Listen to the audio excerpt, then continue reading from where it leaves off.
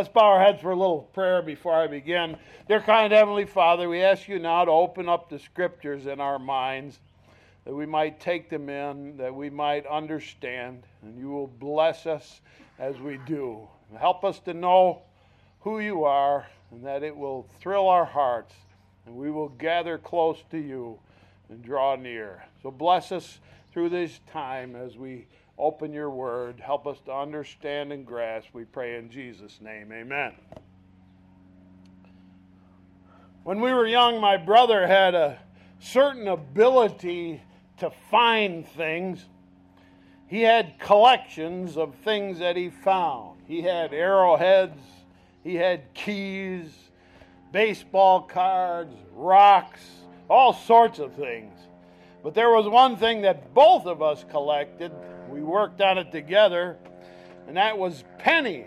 We had these little blue books that opened up, and you could fold them open, and they had holes you could store your pennies in order of the dates that they were made. And starting with the year 1909, and each year after that, the date was stamped on each penny, and sometimes the date was followed by a little letter in the corner, letter D. If the penny was minted in Denver, Colorado. Sometimes the date was followed by the letter S if the penny was minted in San Francisco.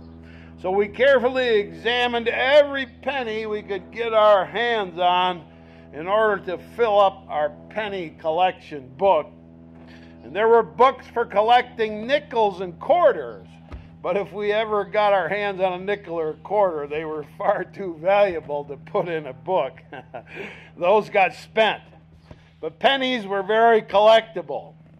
And there were certain pennies that were very rare. During World War II, the government was using all the copper for the war effort, and so they minted pennies out of steel in 1943. Back 60 years ago, you still got those steel pennies in your change from the grocery store or the hardware store. So it was every penny came under careful scrutiny, and if it was one for our collection, we were happy to find it. Now, here at our church every year for almost 30 years, we've had what started out as an open house, and to invite the public to visit our church. Eventually it became known as Old-Fashioned Days, as we took up an old-fashioned theme. But visitors who came to our event had their own name for what we did. They called it Penny Days, because we sold everything from ice cream to hot dogs to lemonade to candy for 1 penny. And it seems people were sort of baffled at our charging 1 penny for everything we sold. So they were always suggesting reasons as to our penny price. Now, the real reason we did it was to communicate to people that money isn't everything. There are things more important than money. But some people just couldn't accept the idea that we were just being nice. And one lady finally said, "I got it figured out. I know what they're up to over at East Shelby Church. They collect all those pennies, and then they check the dates to see if they can find valuable pennies so they can make money on those pennies." Now, Carol Mickey, our treasurer, said that'll be the day that she examined coffee cans full of pennies just so she might find one that might be worth 10 cents. No, nobody wants to examine pennies anymore. They're tired of all that. But in our text today, we find Jesus himself is carefully examining a penny. And as usual, he uses something as common as a penny to illustrate his important point. So we begin in Luke chapter 20 for our text. In Luke chapter 20 for our text, we begin at verse number 19. Luke 20, verse number 19. The chief priests and the scribes at the same hour sought to lay hands on Jesus, And they feared the people, for they perceived he had spoken this parable against them. And they watched him, and sent forth spies that should feign themselves just men, that they might take hold of his words, so they might deliver them to him to the power and authority of the governor. Now in Mark's gospel, we find out there was two groups of people who joined forces to trap Jesus in his words. One group was the Pharisee, who were the conservative party of that day. They wanted to get rid of all foreign influence from Israel, especially Roman influence. The other group was the Herodians, a political party that supported King Herod, who served as the king of Israel with the permission of the Romans.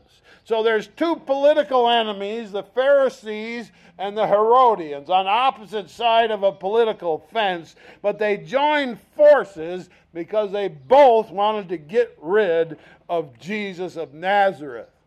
Such is politics, isn't it? Principles can be abandoned if political power is at stake. And so clever men banded together, and it says they spied on Jesus, carefully listening to every word in an attempt to find something he said that they could use against him. And they came up with a very clever question. And they carefully present their question to Jesus, verse 21. And they asked Jesus, saying, Master, we know that thou sayest and teachest rightly, neither acceptest thou the person of any, but teachest the way of God truly. Is it lawful for us to give tribute unto Caesar or no? Now notice how they try to butter him up a little. We know you only teach God's truth. And we know that no one can influence you to say anything other than God's truth. Now, what they said was actually true. That was true about Jesus. Of course, they were trying to set him up in public so they could spring a trap for him in front of people who were listening. The question, is it lawful to pay taxes to Rome, or as they put it, tribute to Caesar? Now, if he says yes, it is lawful to pay Roman taxes, then they will say, well, you can't be the true Messiah if you approve of foreign influence in Israel's government. No true Messiah would support domination of the Jewish state. But if he said no, it's not lawful to pay Roman taxes, then they would go straight to Pontius Pilate and say, Jesus of Nazareth is teaching people to rebel against Roman authority. So either way, they trapped Jesus in his words.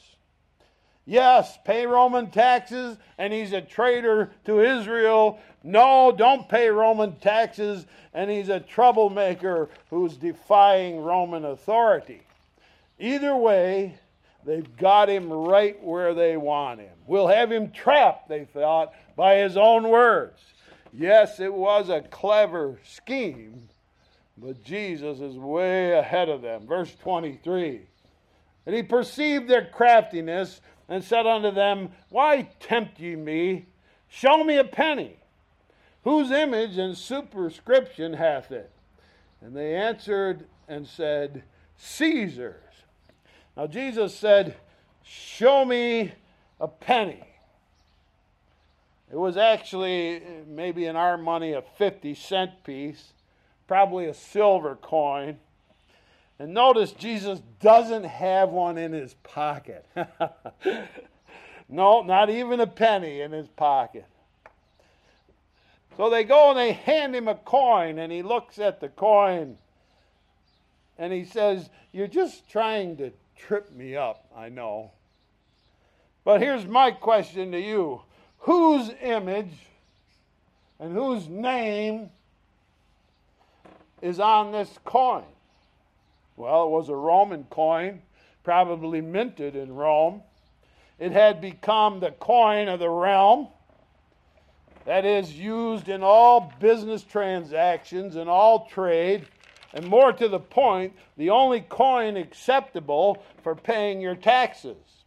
Israel had their own coins that they made called shekels, but Roman tax collectors wouldn't accept a shekel when you paid your taxes. You had to pay Roman taxes with Roman coins. Now, some clever craftsmen had hand-carved a very good likeness of Tiberius Caesar and used it to make a mold. And molten silver was poured into that mold to make silver coins with Caesar's head printed on the coin. So Jesus, holding up the coin after he looks at it himself, says, "Whose image is this?" And they answer, "Well, Caesar, of course." And then he answers the unanswerable question, verse 25. And he said unto them, "Render therefore unto Caesar the things which be Caesar's, and unto God the things which be God's." And they could not take hold of his words before the people, and they marveled at his answer and held their peace.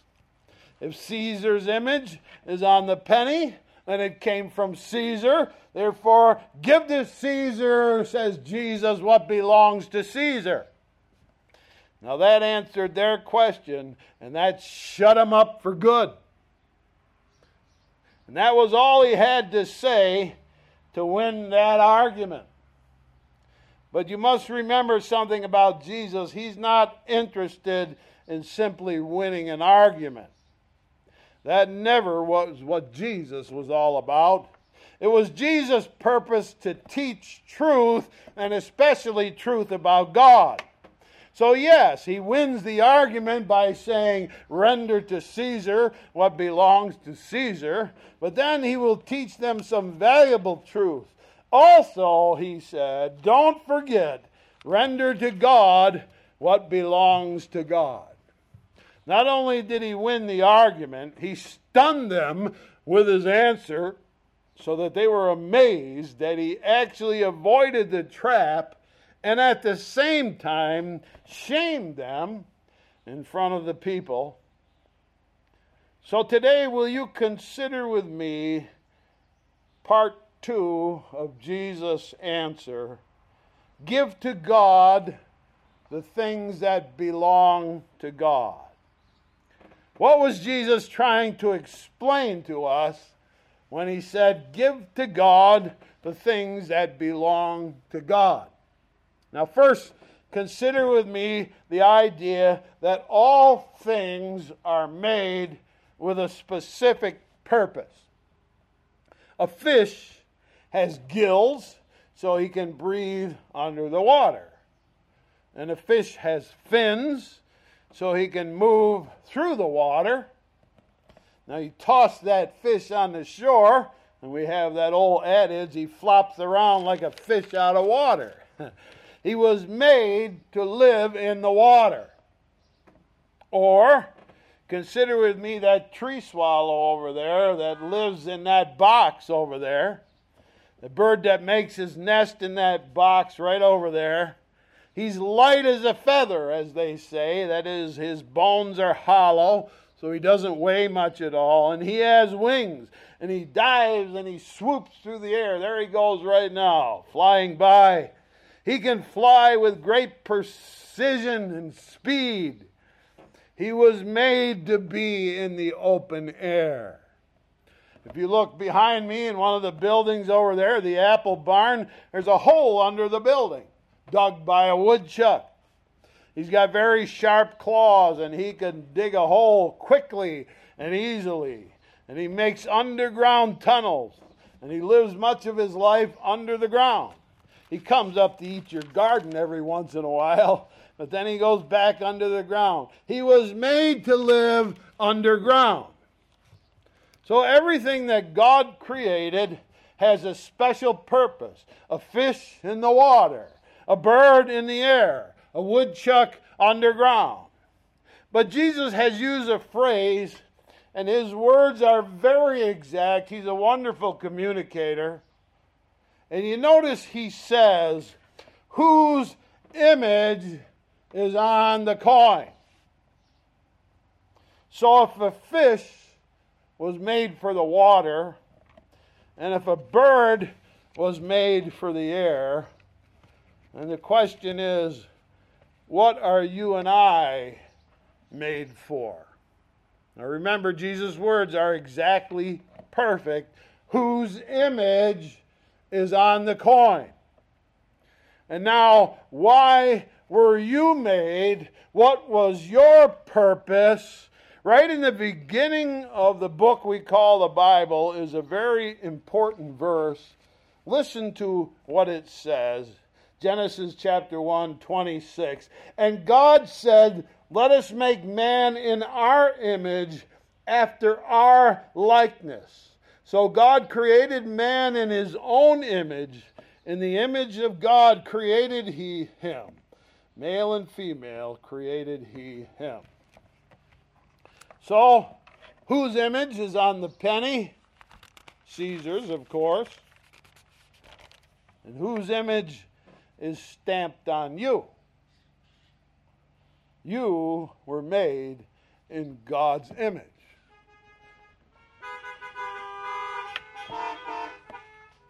That is, there is a certain likeness between God and us.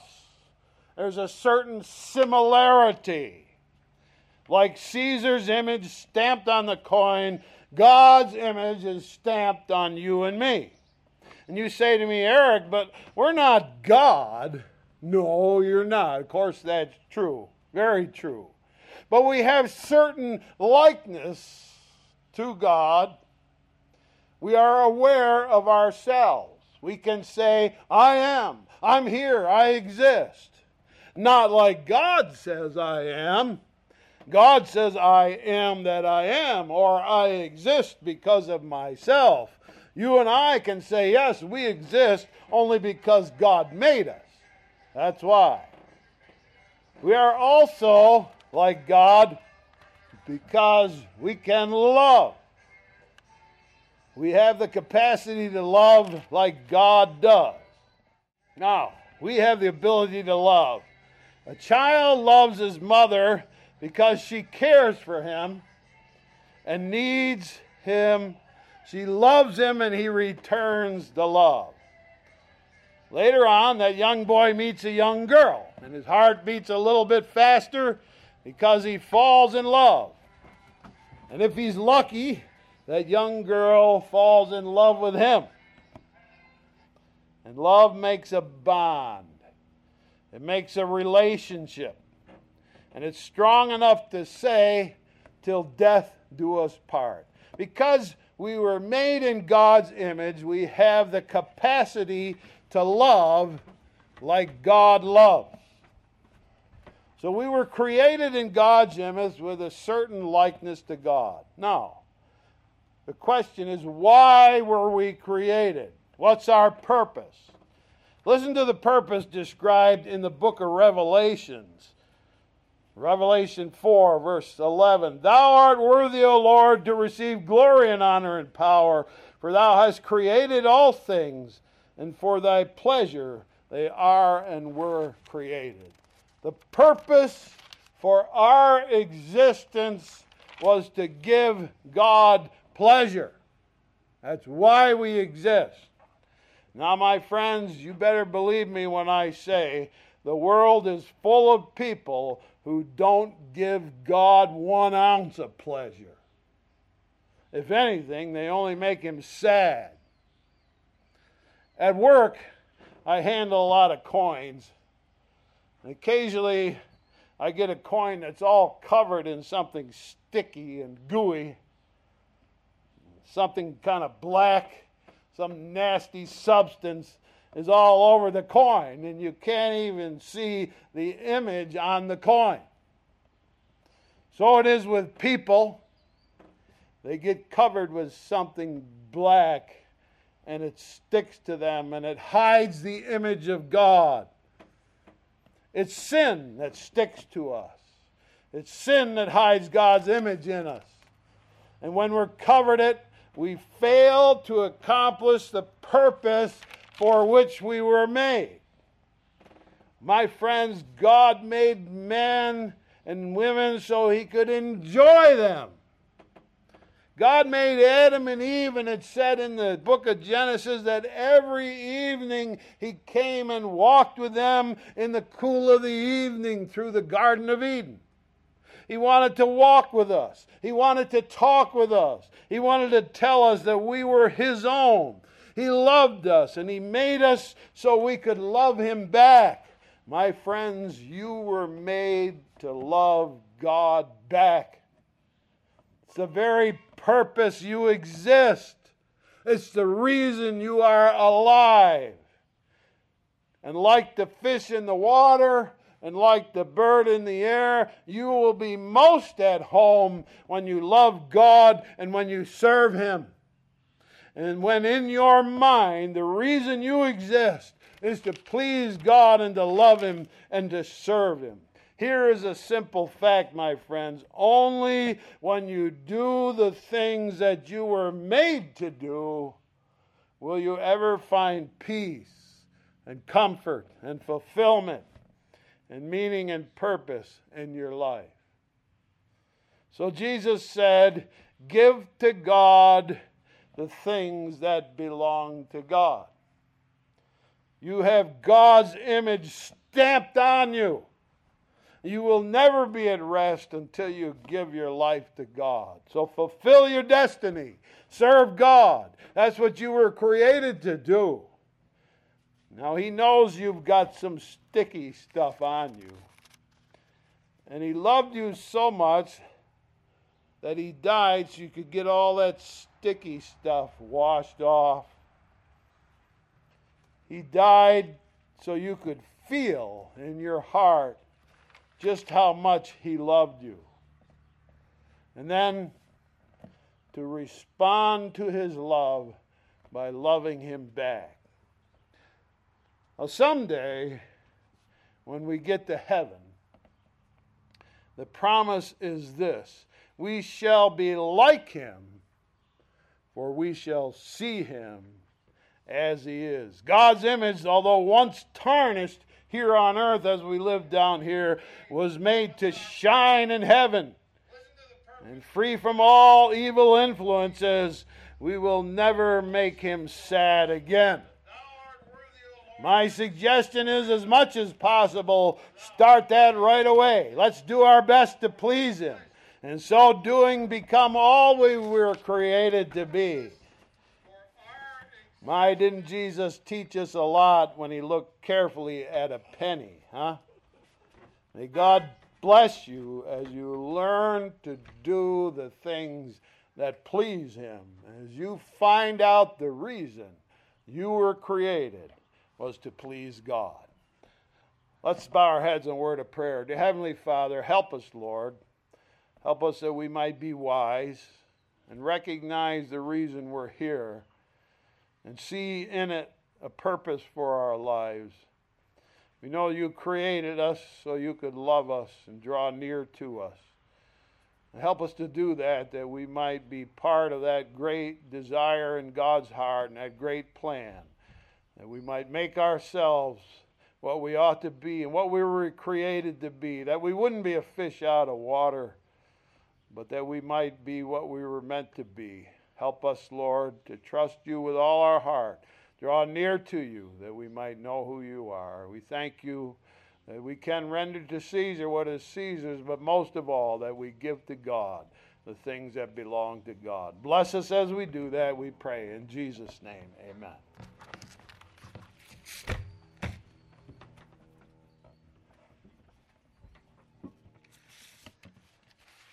Finish up with a song here, Draw Me Nearer. Stand together with us, if you would. It's on your bulletin, the front of your bulletin. Draw me nearer, blessed Lord.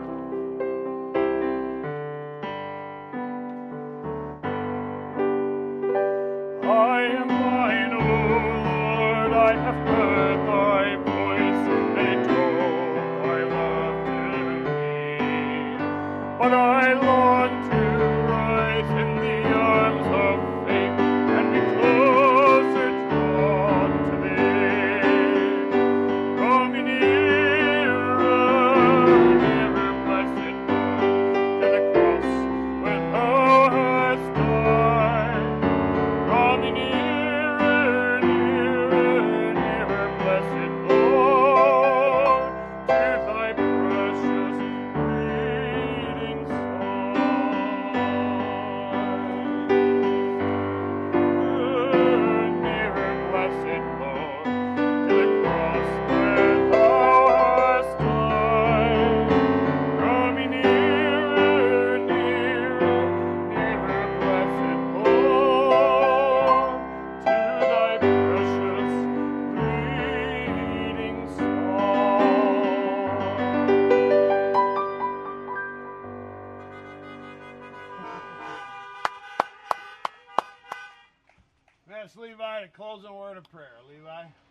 Thank you, Lord, that you have loved us so, that your love for us is deep and abiding, that you have cared for us so much that you have created us with your image on us.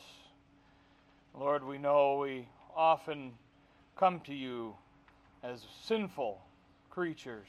We have that black on us, the things which we are ashamed of. And we know that even more so that you can forgive us, and the depth of your love and mercy can wash away our sin, and we thank you for that, and we pray for that our hearts would be ready and that we would bear your image once again, shining and bright, so that all the world might know that you are our Savior. We thank you, Lord, that we're able to do that, and we pray that we would walk in fellowship with you. We ask, Lord, for your safety and protection on all these people in this place as they go from here and come back. Lord, we ask for your special hand on us, safety and protection. We pray for all of these things and all of these folks here. In your name, amen.